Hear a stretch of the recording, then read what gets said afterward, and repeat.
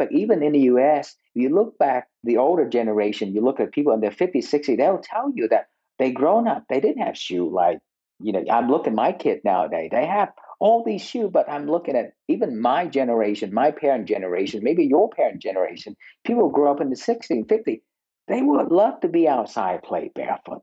That's what we are built. That's what we are, the human body designed to do. It's just nowadays, it's just the fact that we have been told, we have the preconceived notion that we need shoe, we need support, we need cushion for everything we do in life.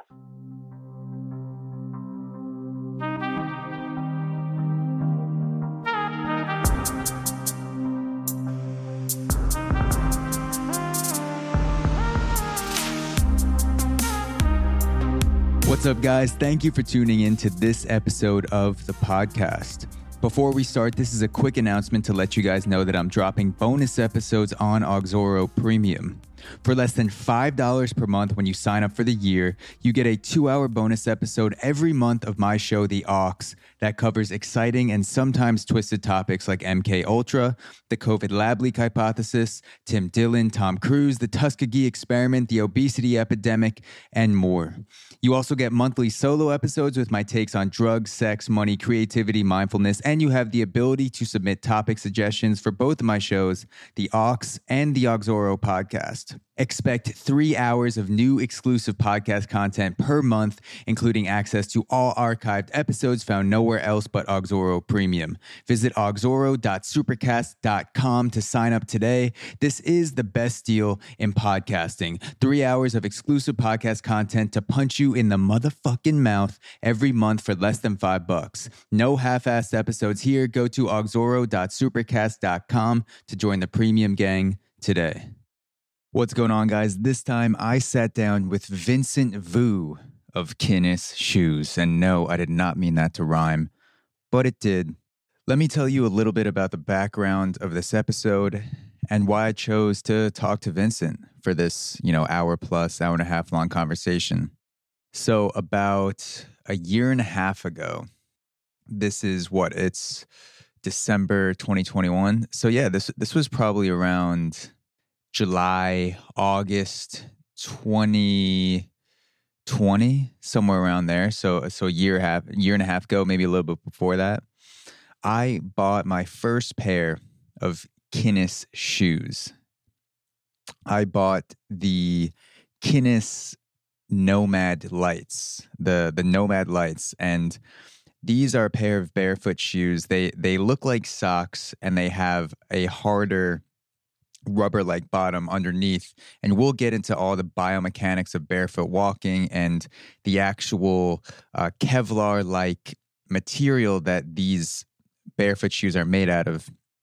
But I'm going to talk about my experience first. So I bought the Nomad Lights, which they look like sock shoes. They kind of look like socks from far away. And I was training Muay Thai outside at the time. So I was practicing Muay Thai outside with my trainer, Houston Ariaga. Shout out to Houston. And I was training in sneakers, but I didn't like training in sneakers because if I kicked Houston, that hurts with sneakers. And it just didn't feel good because I was training outside in the park and my sneakers were slipping. And also you can't really tee people in the stomach with hard bottom sneakers. It's just not fair for me to train in sneakers against someone, especially when we're sparring. And I was looking for other options. And I came across the Nomad Lights made by Kinnis. And it completely changed the game because I tried just barefoot before that. And I was stepping on acorns in Prospect Park. I was training Muay Thai.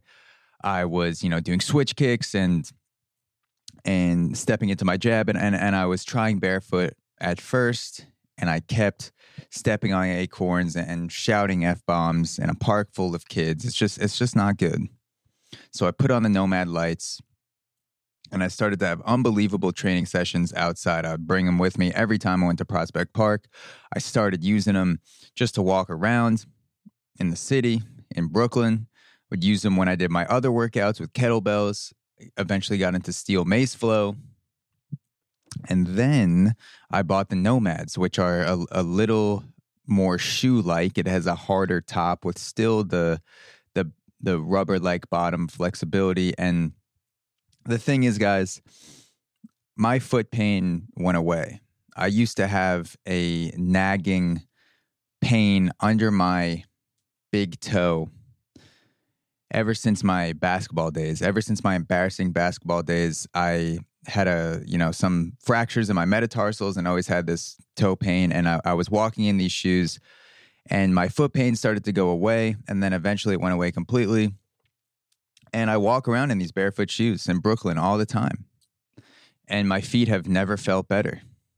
And to be honest, when I first bought the shoes, I didn't know exactly what it was doing to my body. And part of the reason why I had Vincent on the podcast and what you're about to listen to is the science and biomechanics and Vincent's experience making these barefoot shoes and why they work the way they do, why modern day shoes are fucking us up so much, why the artificial support is so bad for us. We'll talk about Vincent's journey as a refugee from Vietnam when he escaped Vietnam with his family and eventually made his way to the United States. We get into all of that. And I have no affiliation with Kinnis shoes other than I'm good friends with Dave Robinson, who reps the brand. I now know Vincent as a result of this podcast, but I don't have any sort of affiliation. I'm not making money from people buying Kinnis shoes. I simply just wanted to spread the joy and support, physical, literal physical support that these shoes have given me. And hopefully other people will listen to this podcast and go check out the shoes on Kinnis.com. It's KINIS.com. It's KINIS.com. And without further ado, please enjoy this conversation with Vincent Vu. That also did not mean that to rhyme. Maybe I did a little bit that time. Either way, I hope you enjoyed this conversation. Vincent Vu, founder of Kinnis, thank you for joining me. I really do appreciate it. Thank you so much, Zach, for inviting me to the podcast. I'm super excited to share the Kinnis story with everyone. Of course. So before we actually get into the Kinnis story, I was reading that you spent 6 years in a refugee camp when you were a young kid. And a lot of the conversation around refugees, especially in the US, has become very heated and politicized.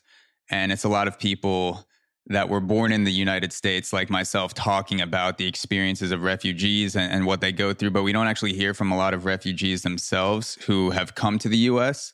So I wanted to ask you if you could tell the story of how you became a refugee and what that was like, going through that with your family.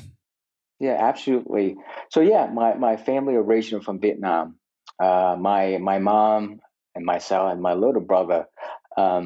Let's go back before we actually escaped the country. So my grandfather fought during the Vietnam War. He fought alongside with the American. So after the collapse of the South Vietnam Army, my mom's side family, my grandfather were killed during the war. At that time, they got into a lot of difficult time after the war, since they was part of the South Vietnam Army.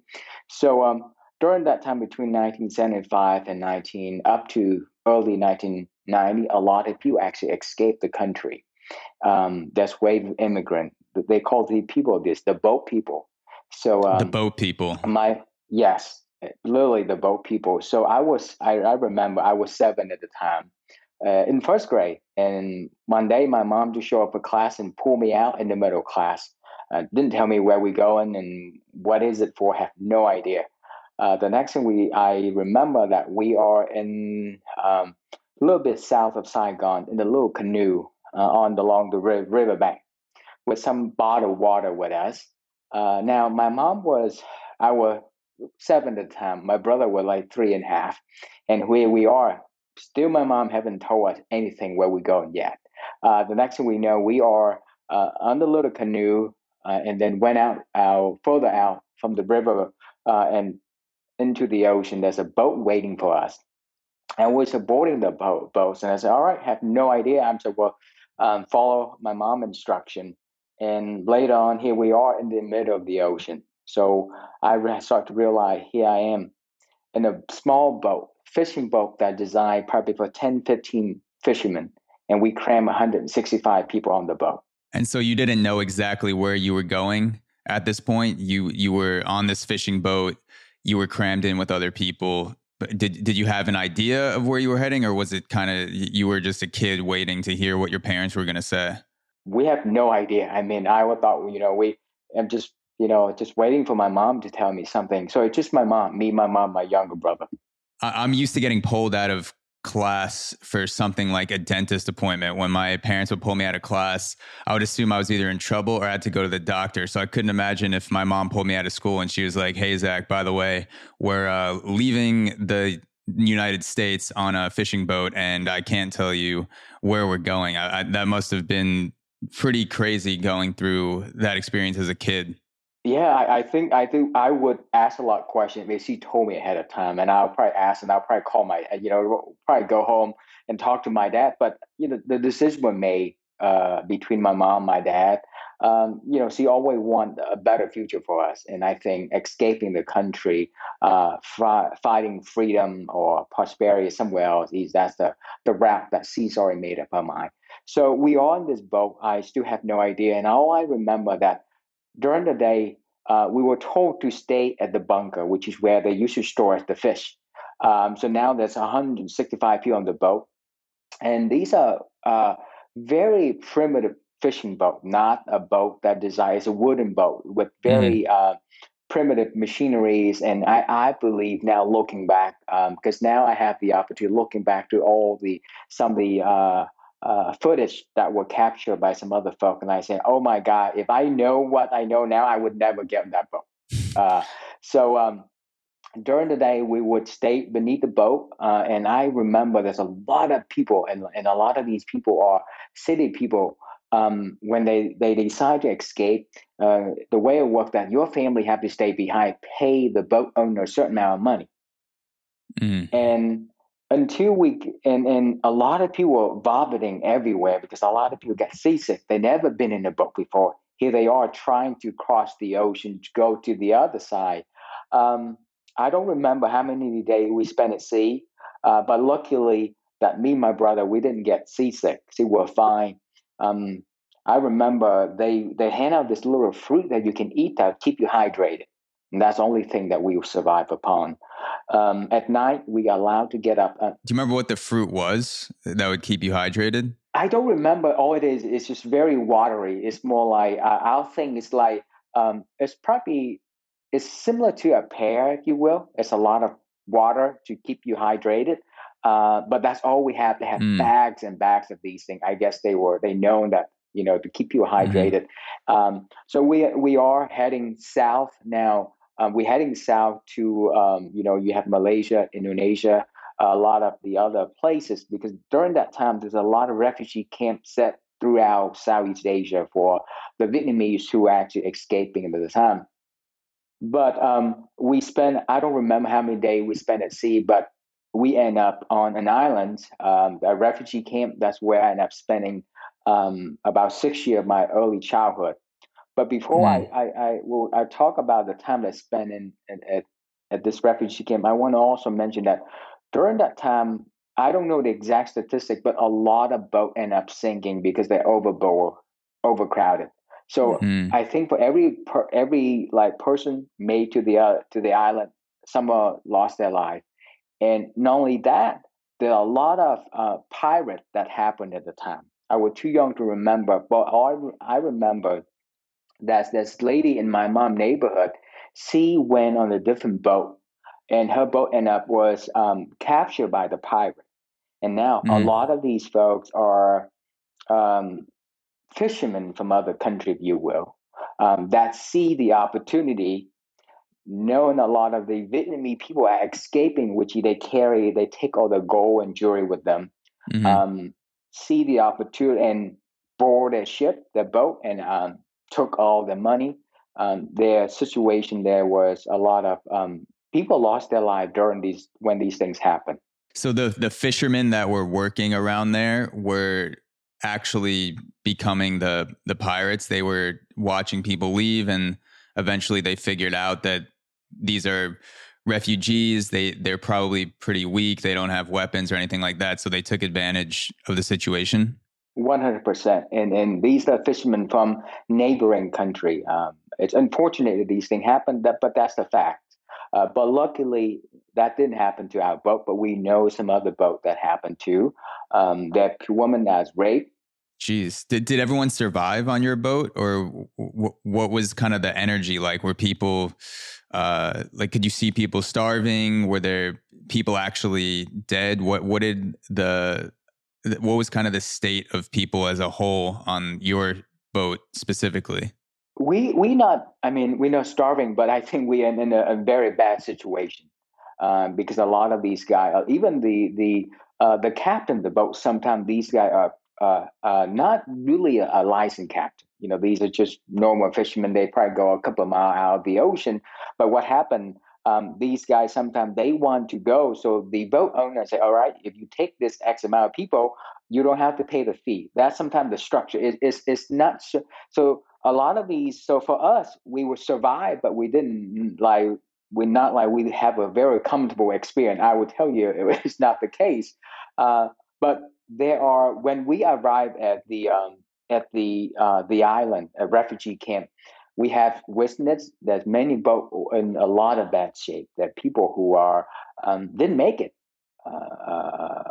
through that very tough journey, if you will. It sounds like whatever you were getting away from and running from in Vietnam, it must have been pretty bad conditions, pretty horrible conditions, because that's an insane amount of trust to put in the structure of a fishing boat and navigating dangerous waters that are even dangerous without pirates. I'm sure there are a lot of weather conditions and weather things that are happening on the water that could have killed people as well. And it's an insane amount of trust to put into a person who may or may not be a licensed boat captain in order to get to that new place that you're going. It's a lot of faith and a lot of trust.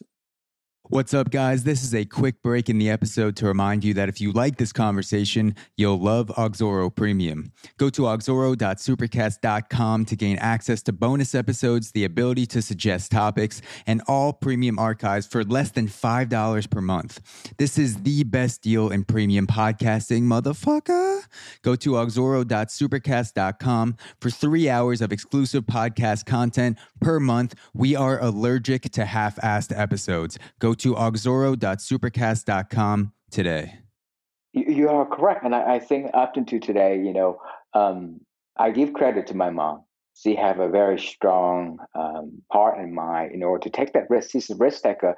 And that's where I see myself where I am now. And looking back, the risk that I'm taking now, the financial risk, the risk of starting the company from nowhere. And we all know 95% start to fail. But I look at that risk and the risk my mom took, which is the most valuable thing in life itself. And my mom took that risk. So that's what else to lose. So when you actually got to the island and you were living in that refugee camp for 6 years, what was the day-to-day like? What were you seeing? What were the living conditions like? What was the situation as a whole for that time that you spent on that island? Yeah, I absolutely. So we do be seen as fund. I believe it's funded by through United Nations. So I believe every Wednesday you go. There's a central location that you go. They give out some of your rice, some of your basics. There's some food that they hand out to you. You are assigned to at the beginning. This little tent. Really, I mean that's what you see on TV when they set up these refugee camp. That's exactly like that. And later on, you move to this. A very basic apartment complex, if you will. There were some, and my mom had to. She ended up become a small food vendor. She's selling food, and I was selling stuff along the street. I used to sell bread to help my mom with living. We didn't have school. We did at one point, and then there were a protest, so they shut down the school. My day-to-day, which I will go to somebody's house tutoring math. That's all I learned. spend a lot of time outdoor. I mean, there's not much. You're just waiting. So the way the process works, that when you get to the island, you have to go to what called the interview process to apply for refugee status, and you have to provide your supporting documentation, which is to prove that, hey, you were giving difficulty back at home country, and your family was served, part of the South Vietnam and along the American, so that you go through the whole process. Mm. But for me, looking back, really, I have, I don't have a whole lot, but I think it's probably the best childhood experience for me, growing up on the islands. So you look back on it positively. You see that as something. I don't want to say beneficial is the right word, but you don't see it as a dark experience spending time at a refugee camp. You look at it knowing that you've gotten through it, and it brings it makes you feel good to think about those days. Yes, it's really shaped me, the person I am today. I think I look at adversity, and I give it a different perspective look in life.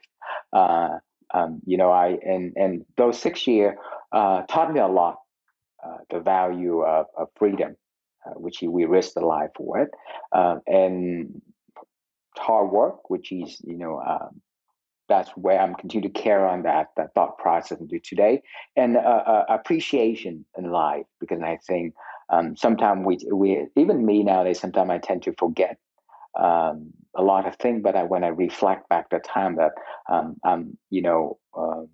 I didn't have much, I feel that I'm very grateful for where I am today, and so yeah, I to me it's the best experience, and to me that's something that you have to live through it in order to get out the most in life. Yeah, I'm lucky enough that I always had a nice roof over my head. I was born in New York, and I never was living long term in a situation where I wasn't sure where I was going to live, or are we going to have food? What's the actual structure of the house going to be like? Is it an apartment? Is it a tent? I'm lucky enough where I was growing up in a nice house in Long Island, New York, and when my parents chose to go away, or when I would choose to go away on vacations when I got older, when I'm paying for it myself, I can live more minimalistically and experience harsher conditions by choice. It's not something that was forced upon me, but I recently started my entrance into camping and sleeping out of a tent, and had never really done that before for a long period of time. And yes, I still had my car there, so it wasn't like off the grid camping. We always had a car with us and could drive somewhere to shelter if we had to. But sometimes I forget, since I've always had the option of going back to a nice place, that people live like that in much harsher conditions perpetually, or they do it for long periods of time in hopes that they can progress into a better living situation. So I forget about that a lot. So it's something I need to remind myself of more. Yeah, so yeah, we spent 6 years there, and then from 1990 to 1996, 96. During that time, my mom didn't have enough supporting documentation, so she didn't make it through her interview process. So in 1996, we went back to Vietnam.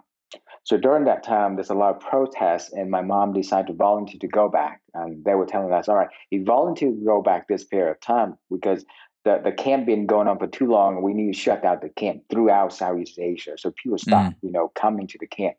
Um, the thing is that in my mom family, there are three actually. There are two additional family member actually escaped, but they went on separate time, but they end up in the same island. There's her older brother and a younger sister. The older brother, who made it through the first round of interview process, he went on and immigrated to the U.S. He currently Mm. lives in Iowa right now, and he immigrated in 1993. But my mom didn't make it, so 1996 he went home. Her younger sister decided to stay, hold out until the last minute until they forced to close the camp. Um, she enough didn't allow to go because she didn't volunteer in that time. So my mom did. So what 96 we went back to Vietnam and we stayed there for 2 years. So what happened is now I have to learn how to adapt to a new culture again because I left when I was first grade. Now I'm went back after almost like after 6 years, didn't really have much schooling except some tutoring here and there. And now I'm going back trying to readapt into a society again. So I stayed there and I end up going to middle school, seventh grade, eighth grade. That's where I end.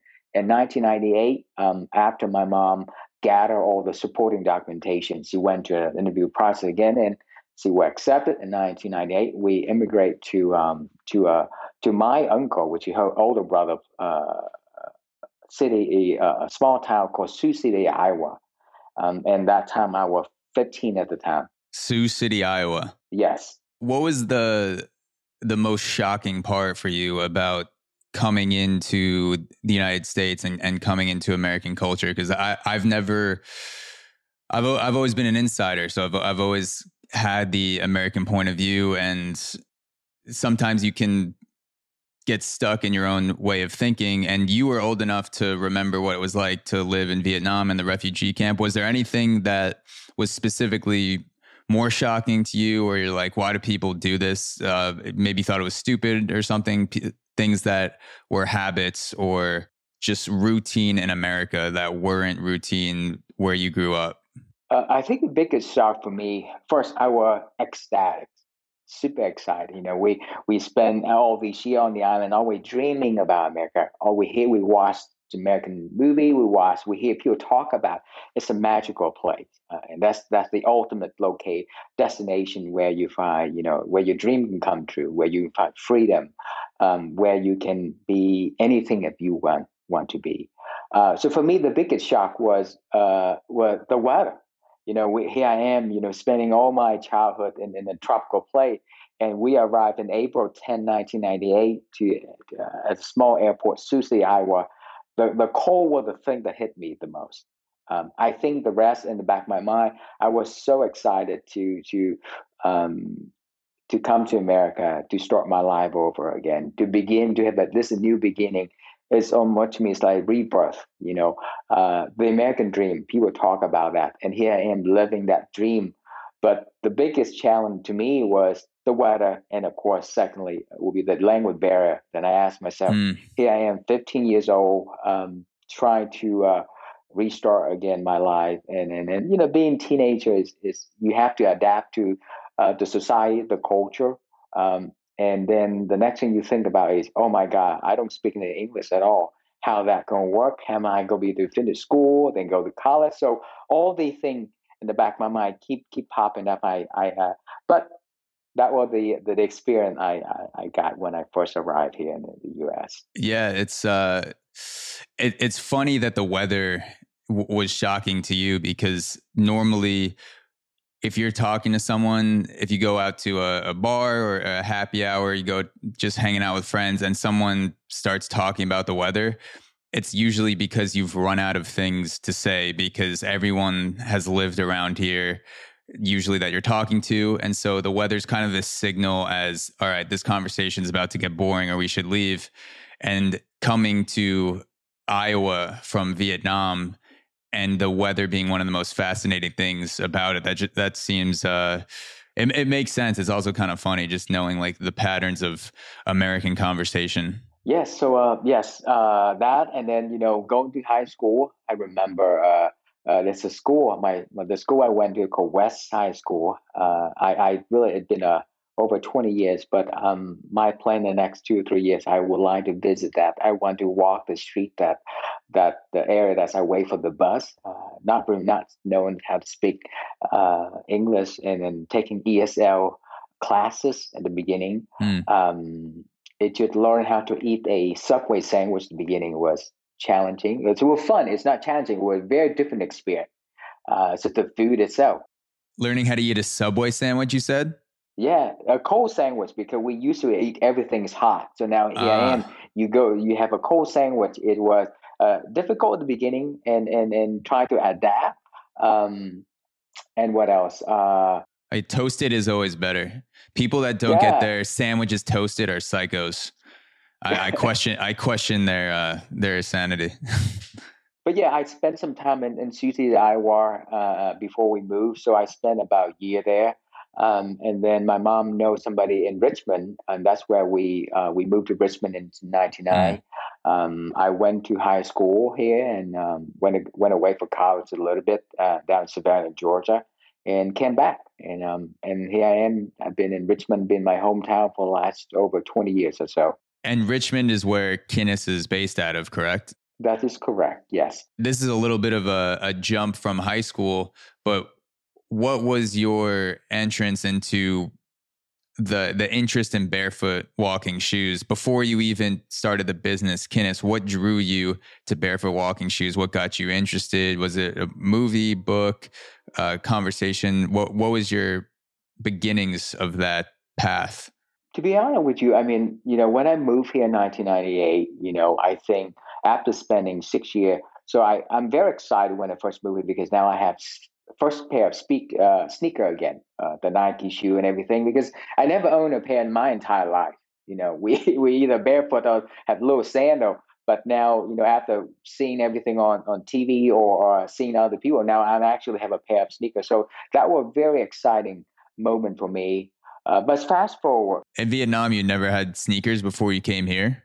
no, no, So I either sandal. That's most of the time, and when I was lived on the refugee camp, it's mainly barefoot. Yes, barefoot and sandals. And so yeah, I could see how that could plant a seed early on for some sort of barefoot walking footwear. yes. So that's very normal for me. And we spend I spend a lot of time playing soccer barefoot on the island with my buddies. But now, so when I moved to Richmond, of course, you learn to adapt to the American culture, society. You wearing shoes. Shoe is just is a norm. Not wearing shoe is considered abnormal. So you wearing shoes like everybody else. So fast forward to that, up into throughout my entire high school and college, everything else. I'm just pretty normal. I'm just having shoes like everyone else. But fast forward to 2016, that's really thing starting to happen for me with my personal injury. So I'm very active. I like to stay active, do some sort of exercise here and there.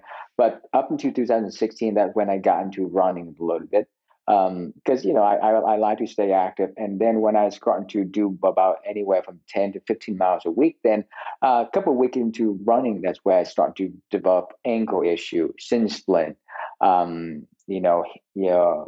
pain, all these things.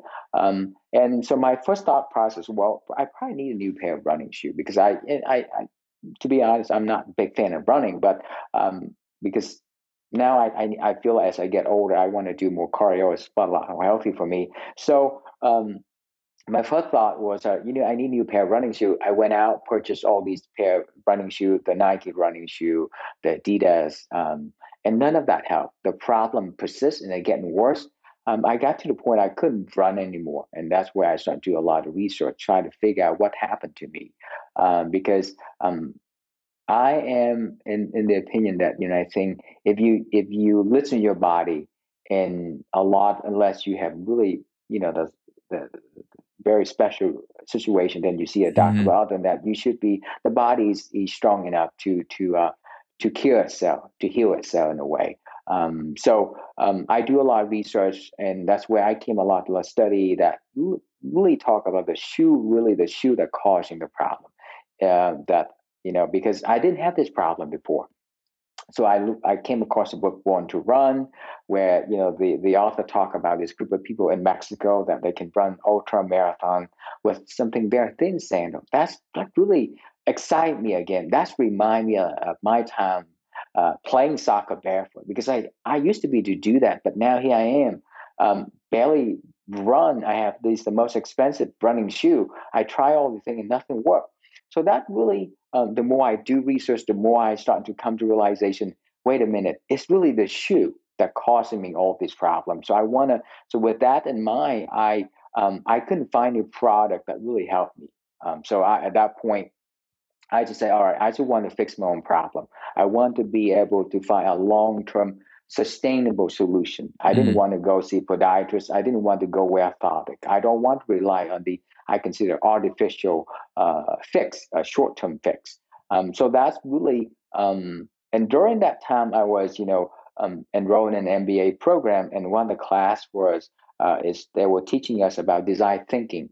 And that really happened to be the same time I'm trying to tinkering with the idea of maybe making a shoe that really fix my own personal problem, not about the, there's nothing about the business to relate to that. And the more I dive into it, the more I realize that, hey, there's an opportunity here for us to create something that not only helping me, but there's many other folk who probably experience the same thing that I'm experiencing, that can help them as well. So that is where really the inception of Kin is itself. Yeah, you mentioned making a shoe to fix your own personal problems. And it seems like that's the root of a lot of great inventions and innovations, is that someone has a problem, or, maybe they're lazy and they want to invent something that will allow them to spend less time and actually make it more efficient. And not that that's what you did. You were more the former. You had a problem and you invented something that you wanted to fix, and then as a result of fixing a personal problem, you realize that other people are having this problem too, through conversations, through posting about it. People, I'm sure, were asking you what's on your foot when you're walking through the streets, which I've gotten in Brooklyn 5 or 6 times in the past 6 months walking around. Every week or so, someone asks me what's on my foot, and I always tell them Kinnis and where they can go get it. And yeah, it seems like that's a good starting point if you're trying to create content or create a product, is to fix a problem of your own first. And then for content, to make the content that you enjoy. What's a conversation that you want to listen to, or what do you really have fun doing? And then to work from there, instead of trying to start big first and then pare it down into a product. Yeah, I mean, for me, I just want to regain the strength that I lost over the last 20 years. I just want to be able to move. We talk a lot about moving naturally. So during this time, I spent a lot of time study about foot biomechanics, body mechanics, understanding the foot anatomy. And there's so many research that anyone can, get online and spend 10, 15 minutes to be able to pull a lot of research. These are the things that, now looking back, no, not a single shoe company tell you about. And because everybody in the business is telling you, hey, buy this shoe.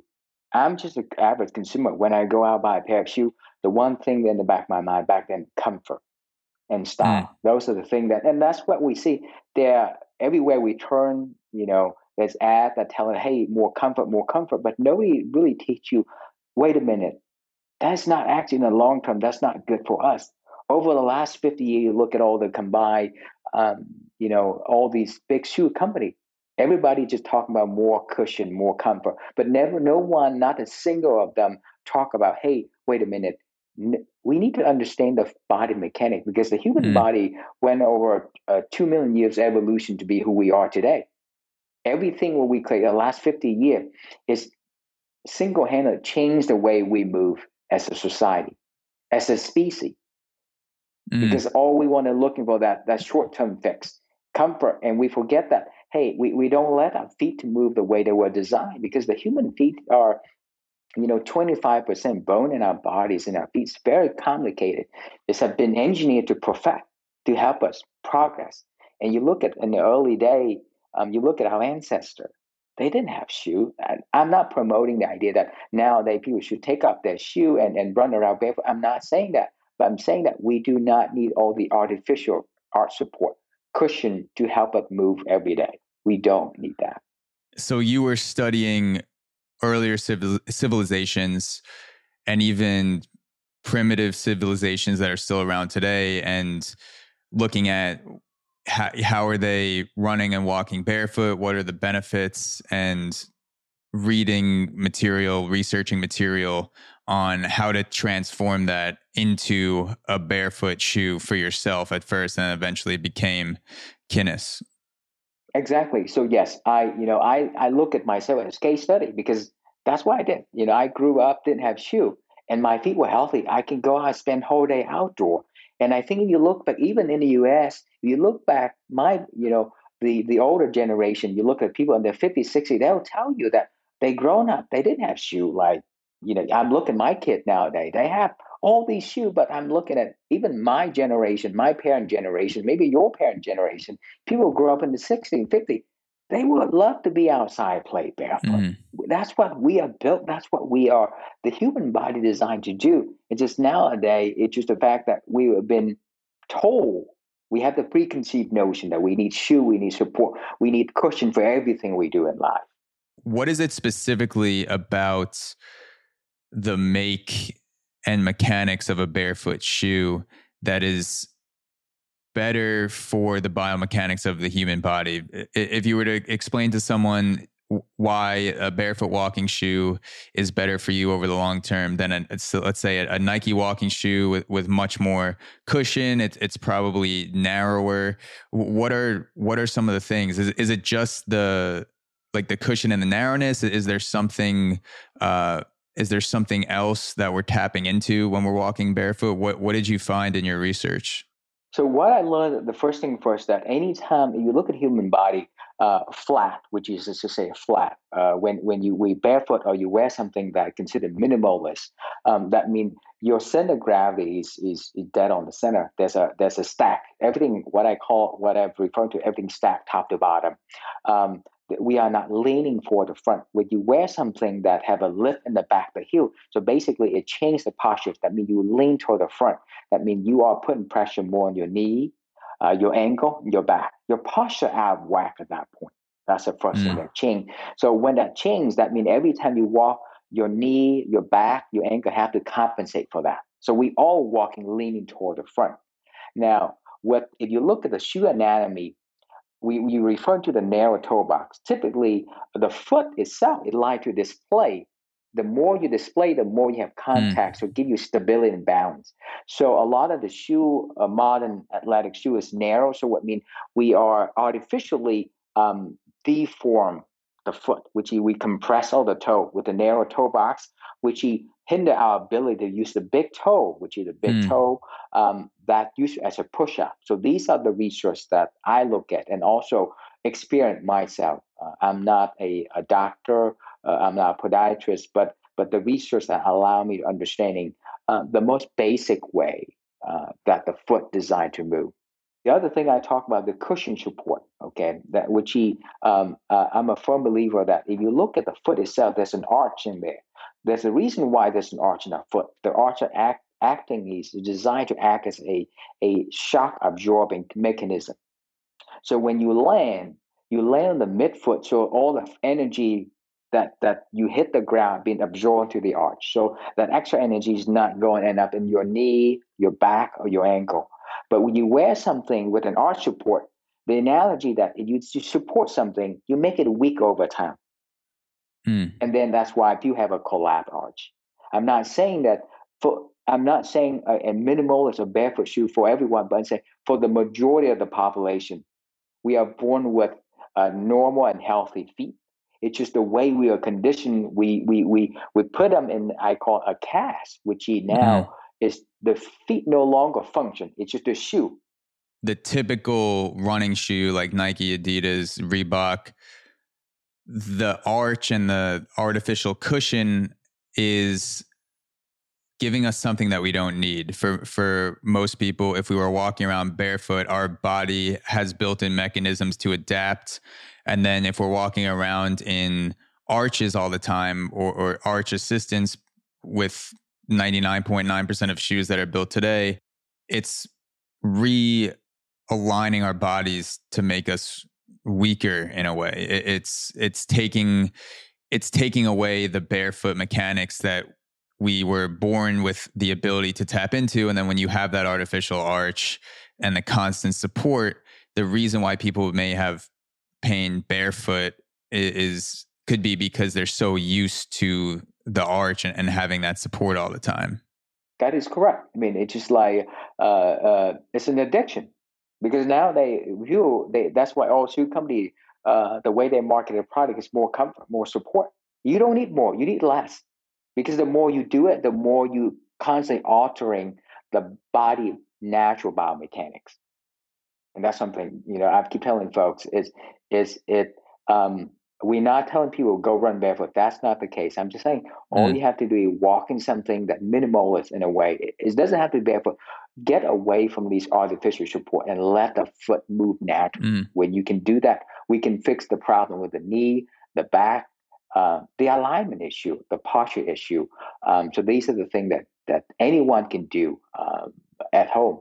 Something I wanted to ask you is, are barefoot shoes and the Kinnis barefoot shoes in particular, are these designed for running, or should you be running in these, or could you if you wanted to? Because I'm not a big runner. I lift in Kinnis shoes and I've done Muay Thai. I'll walk around in the Lucy's right here. This is the model that I have of the Lucy. But I'm not a runner just because I don't really enjoy it. I ran a lot in my college baseball days and kind of got sick of it. But is running something that you would advise in barefoot shoes? Do you have to work up to it? What's been your experience with running? For the most part, we do not recommend running because I think the reason we say what we say, because ultimately, if someone that's not understanding or if they spend many years in these cushioned shoe, we can reassure the feet is not strong enough to absorb the impact force. So all our product is not a running product, but the best thing you can do is walking them. By walking them, you slowly regain the strength back.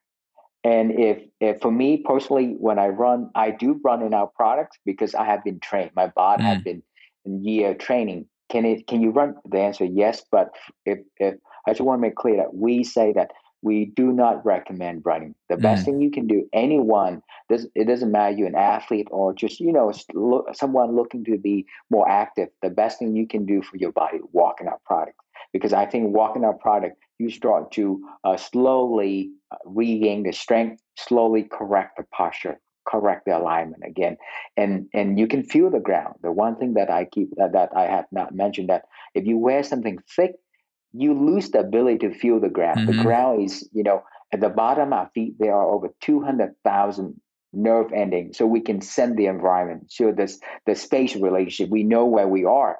But when we wear something thick, we lose that. We have no idea. We just walk everywhere, but when you wear something minimalist, and that's why when you wear barefoot, we're very conscious where we're landing. We're conscious about the landing, the posture. So it's very important for us as species to tap into our primitive part of us, which is send the environment the way when we walk in the most natural way.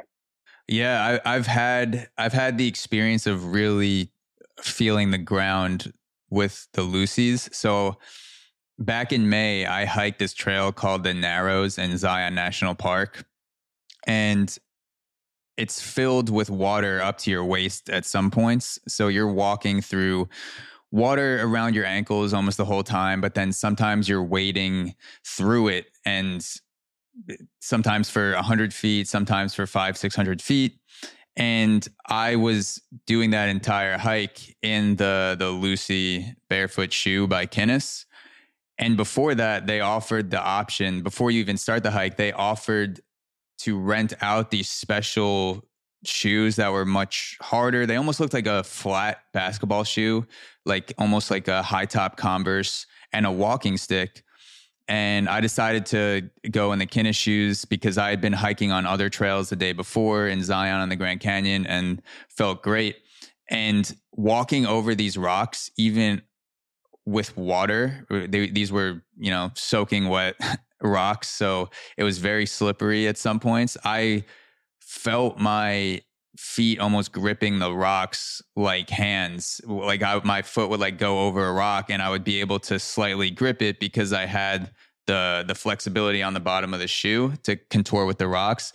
And I saw a bunch of people slipping with the sneakers that were rented out, even with the walking stick. I think I might have slipped once at a point where it was very slippery, but other than that, I was walking over rocks underwater, going through, sand, uh, some very slippery points, and it was a great time. I really felt the like feeling the ground when you said that. It reminded me of that hike in Zion in the Narrows. That's awesome. That's an awesome. Thank you so much for sharing. Because ultimately, our feet is like you mold to the object. Could be the rock, could be the tree root. You mold to that. Because I think the bottom are designed to be as flexible as possible. So think about your feet is grabbing the ground, feeling the ground. That's something that you look at all the shoes in the market. They make them thick and thicker. And when you make them that way, you lose the control. You have zero control over the surface and where you foot in your land. So that's what all our products are designed to allow for the maximum ground contact in a way that you feel the ground. Yeah, and even wearing them every day, walking on the sidewalks in Brooklyn, I have less pain in my foot. I had a nagging injury under my left big toe for a while. I had broken my metatarsal a couple times when I was younger, and it just was like this lingering pain under my toe. And after a few months, it kind of just went away when I was wearing the barefoot shoe. I walk around every day for at least 30 minutes, sometimes multiple times a day. I'll work out in them. And about 3-4 months into buying my first pair of Kinnis, I realized that I no longer had that pain. And I was doing Muay Thai too. I still am practicing Muay Thai. So I would hit my toe, once every 2 weeks and have a pain in my toe. And it doesn't linger really. I feel like it almost gives my toes more of a workout to regain the strength after stubbing it at Muay Thai or checking someone's kick and I take it off the toe. I feel like walking in the barefoot shoe has given me better recovery between Muay Thai sessions, and then also an overall dulling down of the pain that I would normally feel under my left big toe. So I've had a great experience with them. That's awesome. You mentioned something that gives your toe a lot of freedom, and that's why we made a toe box, and why we make the toe box very wide. So that means the idea when you wear the shoe, you should be to wiggle your toe inside. Your toes are free to move in the most natural way.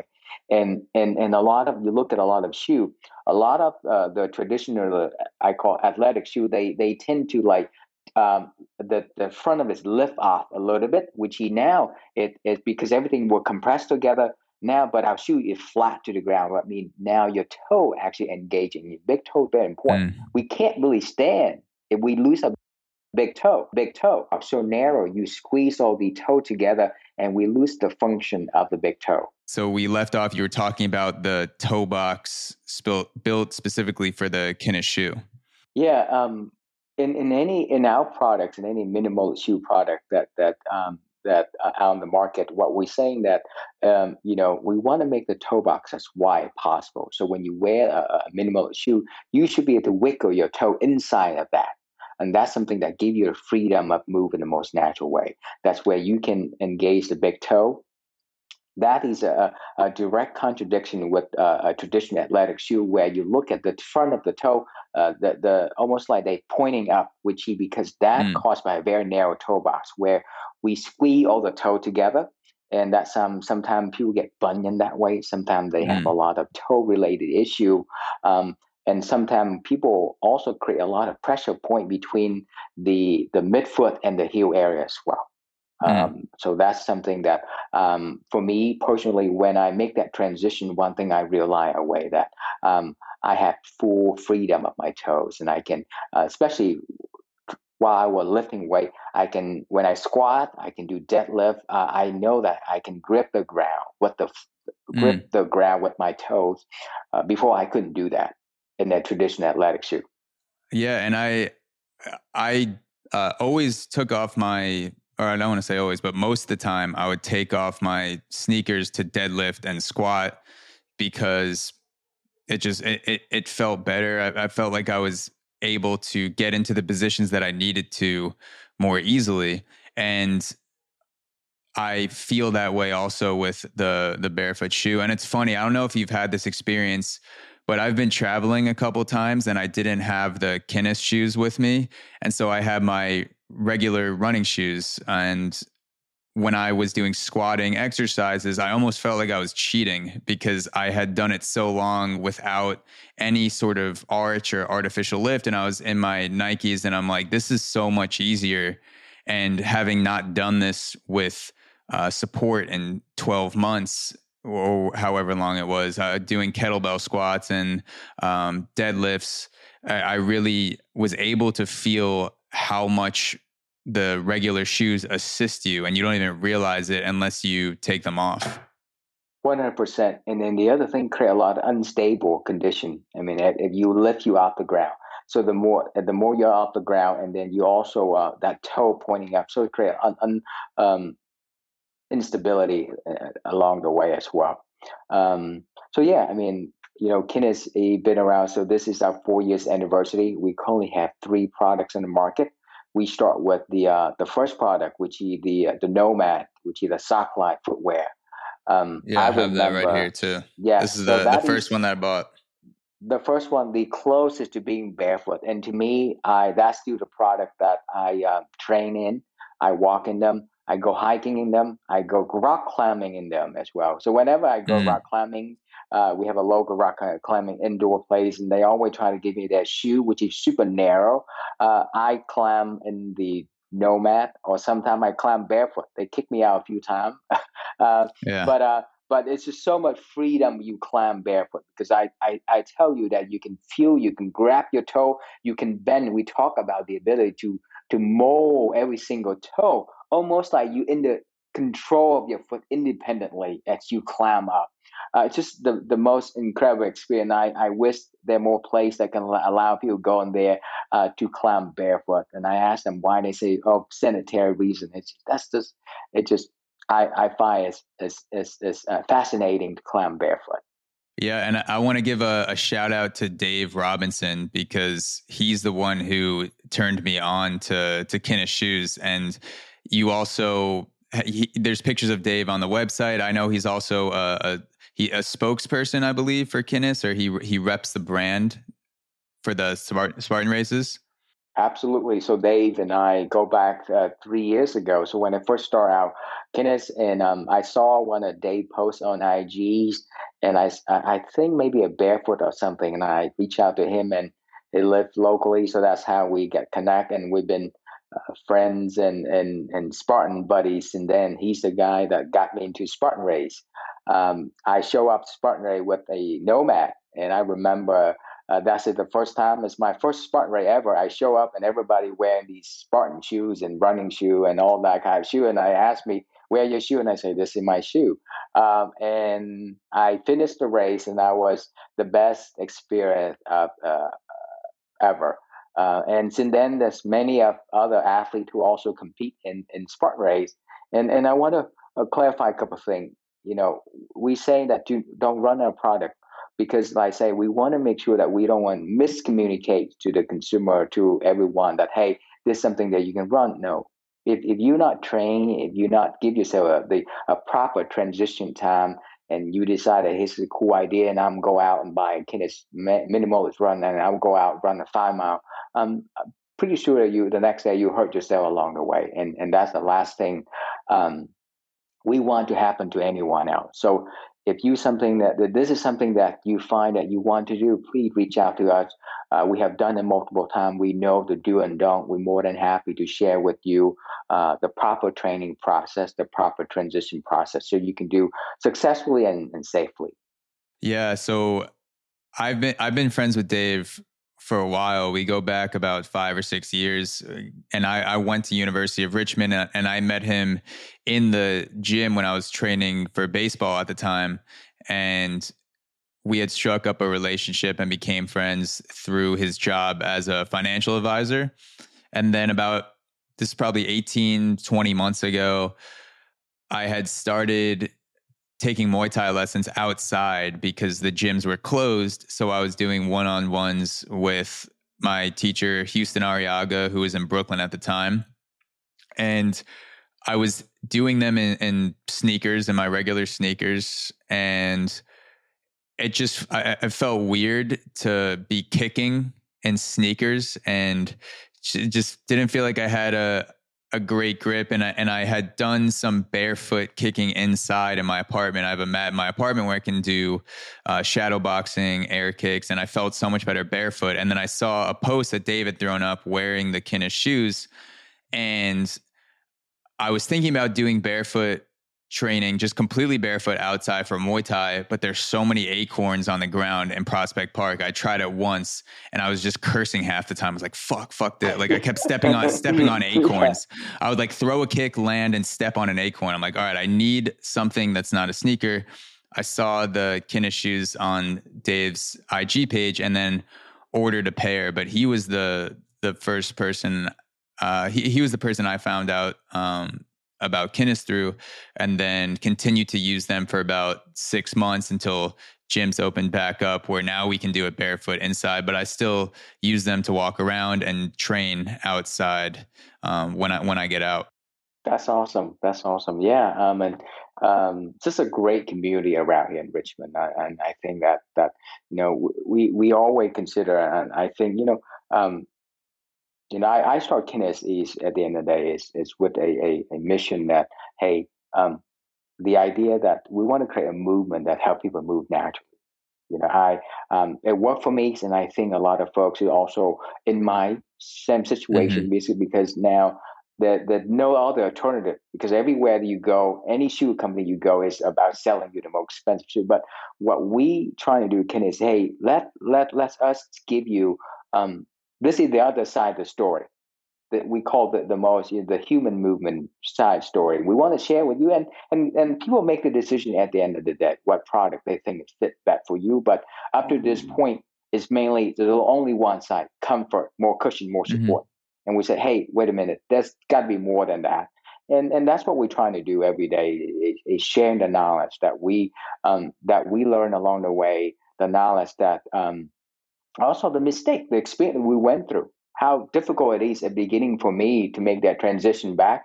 But now I feel like I'm more in tune with my body than ever before in my life. I was able to, I enjoy the freedom, enjoy that knowing the fact that, hey, the product that we create is truly helping somebody to regain the ability to move in the most natural way. Mm-hmm. So for us, is our number one objective is not to create the most comfortable shoe. It's to create a product that's just give you the bare minimum protection. But Mm-hmm. that comfort is something that you gain as you start to make that transition. The comfort is in your feet, not through the shoe. So, can you talk a little bit about how you developed the actual cloth and fiber for the Kinnis shoe? Because I understand there was a lot of trial and error. You were producing it yourself, and then you moved production over to China. I even heard you say Yes. on a podcast that the Spectra fiber that you use is stronger than Kevlar. Is that true? Yes, that is correct. So yeah, to create our first product is the Nomad, which is the barefoot socks. And now I have zero background in shoe designing. I have no idea. I don't know how to design a shoe. My professional background is an architect. So I would train. I went to school to become an architect. That's what I did. I know design office building. But at the time when I embarked on this journey to create a shoe, I had zero knowledge about shoe. I don't know how shoe design. I don't even know what to call the certain part of the shoe. So at the beginning, what I did was, I went to a local art and craft store and buys a bunch of foam that people use to make art and craft.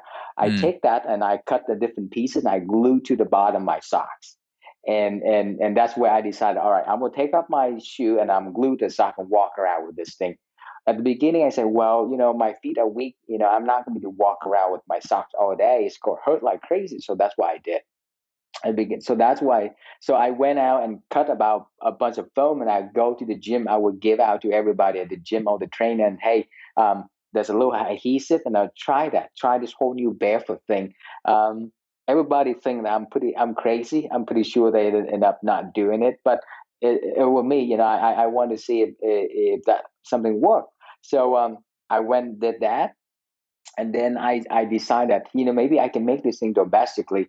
So I went out and contact a sock company. I would spend hour and hour on the phone calling everyone. So along the North Carolina, South Carolina, there used to be a textile hub. So I looked them up and I found a company. And literally, I would try to calling this guy. His name is Brian Mayo, a company called Mayo Knitting in North Carolina. For Mm. literally 3 months, finally, he picked up the phone and I told him, hey, I want to make this sock shoe, somewhere in between. He said, and at that point, I make a really primitive or very, prototype that I made by binding a bunch of stuff and glue it together. And he said, all right, well, come on down and see what we can do for you. So I went out and met with him. At this point, I have no idea how even different material they use for the socks. So after working with him for a couple months, he was able to help me make the socks. And that's the first part. And now I say, all right, well, we need to add the rubber to the bottom of this. So I didn't know how to, so I do a lot of research, and I found a company who make this machine. This machine are designed to make silk sprinting for shirt, for logo.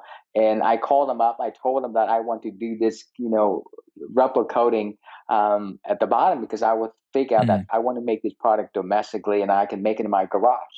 So I called them. I found a company in California. I flew there a couple of times, talked to the guy, the owner, and at the beginning, everything that he's saying, you fucking crazy, man. What are we? I That's mean, this funny. is you own us. You're making a footwear product with that machine. So after convincing multiple times, and he decided, all right, well, it'll cost you 20K. So at that point, I decided, all right, we go all in with this one to see how this worked. So I was laid off from my job at the time. I was working as a director of engineering for a company, and my company got acquired, and they went in, they changed the whole management team. So they will let me go because I want to bring down people. Long story short, so at that point, I said, all right, well, I don't have a job anymore. So I started this whole thing. I have the socks. Now I need to figure out how to make it. So I went in and cashed out my 401k money, took 20K and bought a machine. I Takes a bought lot the of takes a lot machine. of nuts. Yeah. At this point, that's why going back to the whole story growing up and escaping and all that. I said, I risked my life already. So what else to do with this? So I went all in and I got a machine installed in my garage. I got an air compressor hookup. Electrician came over, hook up air compressor, and here I am. So I have this custom made, jig that can apply the coating, which he did a little coating, rub out on what you to the bottom of the sock. So I would spend hours and hours in my garage. I have the compressor set up. I have this machine that has 6 rotating arm. One arm, the first operation, apply the coating, and then the second operation apply the dot, and then go to this another arm, will heat it up and dry it. Sounds simple, but it's not.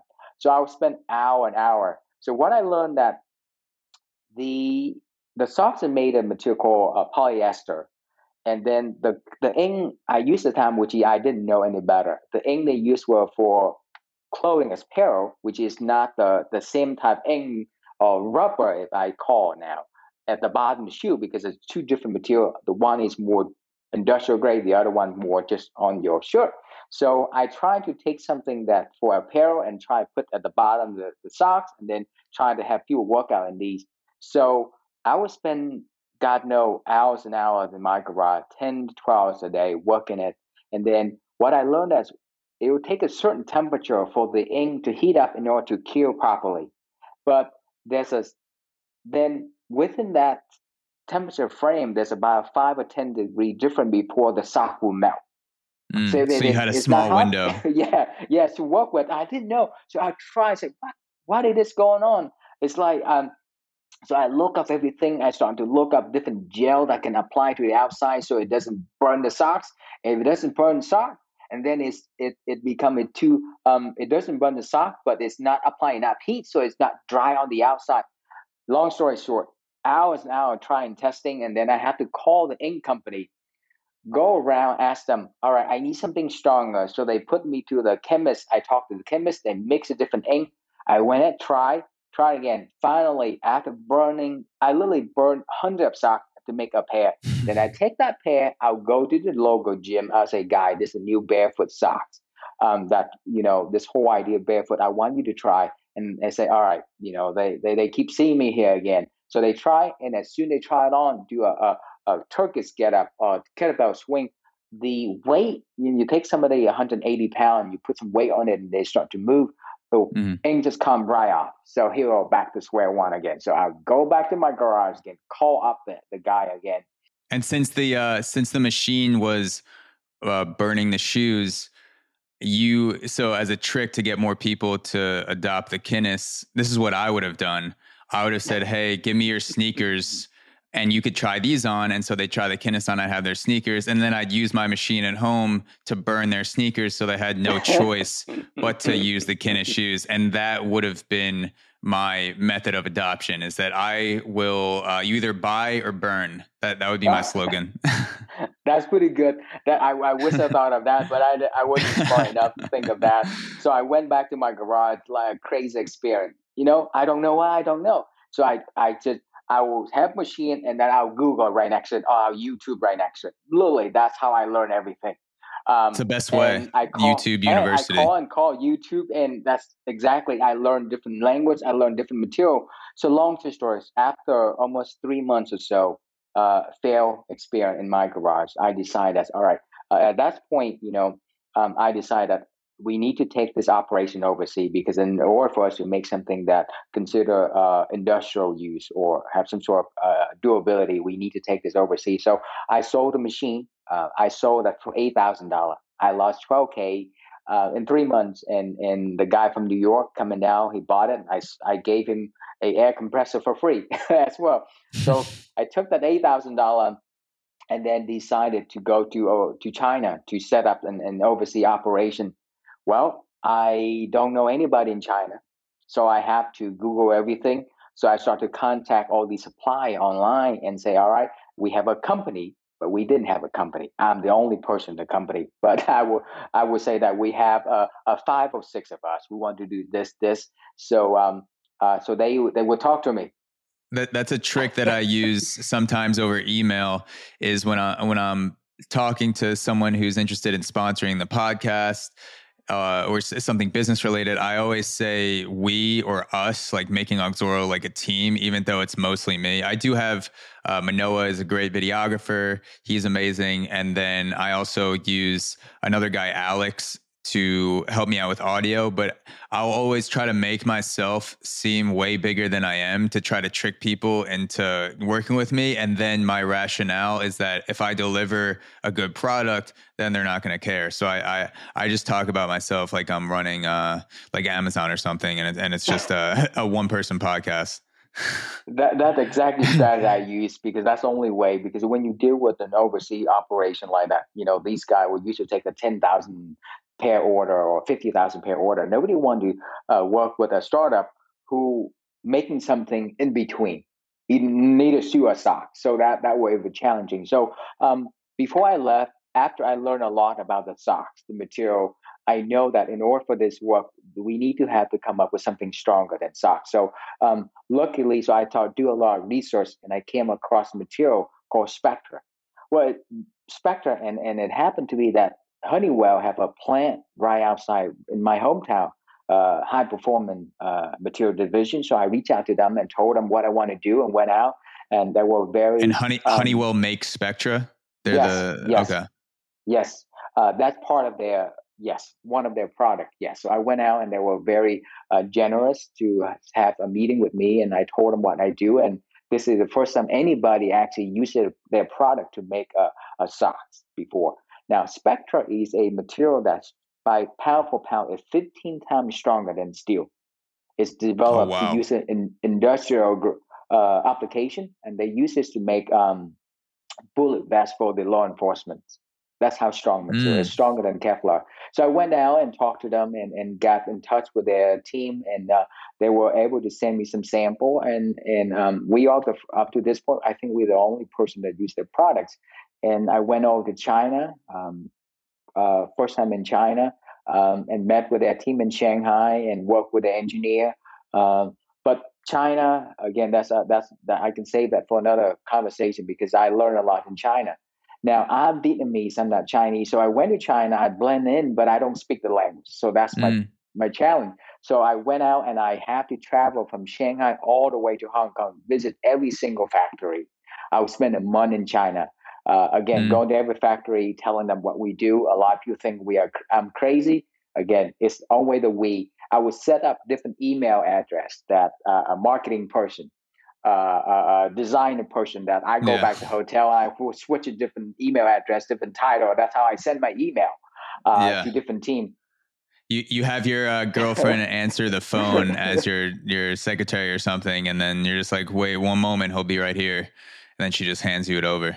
But that yeah, I went in and luckily, we were I were able to get connect with some really very generous people, people who believe in Guinness from the beginning, and we've been working together since 2018, and a lot of mistake along the way. We learned a lot along the way, and I think the Mm. beauty of this, looking back, that since I didn't have any shoe or footwear experience, it got it where we are because we look at footwear from a different perspective. Yeah, it's a lot of trial, error, and burns to get through to put out the product that you have today. And I know you have a hard cutoff in a few minutes. So I wanted to ask you one more thing, which is, do you envision Kinnis as a company that will extend barefoot footwear into the realm of just the casual walking shoe? So someone that is not looking for fitness, or not, maybe even not concerned about fitness, but they want to wear it out at night per se, instead of boots or Converse. Do you envision partnering with people to make it something that could replace a casual walking shoe, even for the people that are not concerned with fitness? Absolutely, and that's our long term goal. Our long term goal is to be able to bring a product to as many people as possible. And you can see that we've been around for 4 years, but we only have three products. The reason for that is because we want to focus on uh, talking about the reason why we do what we do. So to your question, the Lucy is an everyday active shoe. That shoe is for everyone, anyone. We have customer and they're 80 years old wearing the Lucy, and the Lucy. And the Apollo Pro, they both received the American approval, the seal of approval from the American Podiatric Medical Association. So we look at, and that's why we will always continue to refine the products. Our products in yes, they are depend on what the application for, but when you look at an everyday shoe for everyone and anyone, the Lucy Active shoe is something we recommend. You don't have to be an athlete, you don't have to train, but the best thing you can do for your body is to walk in a product that promote that natural foot and body biomechanic, which is the Lucy. Yeah, I've worn these out a couple times in place of boots, and it looks good. I wear a lot of black, so I like the offset of the black and Yeah, cream. And I could even see a lot of for future partnerships down the line, stand-up comedians, music artists, people that are on their feet all the time performing on yeah. stage, that would I'm sure have a lot of foot problems. And then once you conquer barefoot walking shoes on earth, then that's when you partner with Elon Musk, and then you make a barefoot walking spacesuit for Mars. The Yeah, first people to step on Mars will be wearing a Kinnis barefoot spacesuit. that would be awesome. I think I think that the future for us is really bring technology into our products, and that's something that we're discussing already. And what we want to do is bring sensor into our footwear products. That's an option for people. I mean, there are products for everyone, but I think we can, with technology and the um, the sensor market actually growing, and that's something that we look into in the future. Bring Mhm. a smart footwear product to the market that will collect data and analyze and give you the end user the right feedback, and they can make adjustment as that fit for them. But yeah, we are excited about the future, and I think um, I think barefoot training or barefoot walking is not something new, but I think in the last 50 years has been in the back burner. But I think it's now to bring that concept back, and have it deliver positive impact to as many people as possible. Thank you. Thank you so much, Vincent, for your time. It really was a pleasure. Where can people find Kinnis and follow Kinnis? Yeah, absolutely. We are at kinnis.com, KINIS.com, and you can follow us on Kinnis Barefoot on Instagram. We're very active. We have a lot of video to talk about, the why, the reason why it's important for us to move in the most natural way. Yeah, guys, go check it out. I'll put something in the link of the podcast description, wherever you're watching or listening to this as well. And thank you again so much, Vincent, for your time. I really appreciate it. Thank you so much, Zach, for having me on. Thank you again, the audience, for allowing us to share our story with everyone. What's up, guys? Thank you for listening to this episode of the podcast. Before you go, this is a reminder for you guys that I'm dropping bonus episodes on Auxoro Premium. For less than $5 per month, you get a 2-hour bonus episode every month of my show, The Aux, that covers exciting and sometimes twisted topics like MK Ultra, the COVID lab leak, Tim Dillon, Tom Cruise, the Tuskegee experiment, the obesity epidemic, and more. You also get monthly solo episodes with my takes on drugs, sex, money, creativity, mindfulness, and you have the ability to submit topic suggestions for both of my shows, The Aux and the Auxoro podcast. Expect 3 hours of new exclusive podcast content per month, including access to all archived episodes found nowhere else but Auxoro Premium. For less than $5 per month, come join the premium gang today at auxoro.supercast.com. That's auxoro.supercast.com for the best deal in premium podcasting. See you there.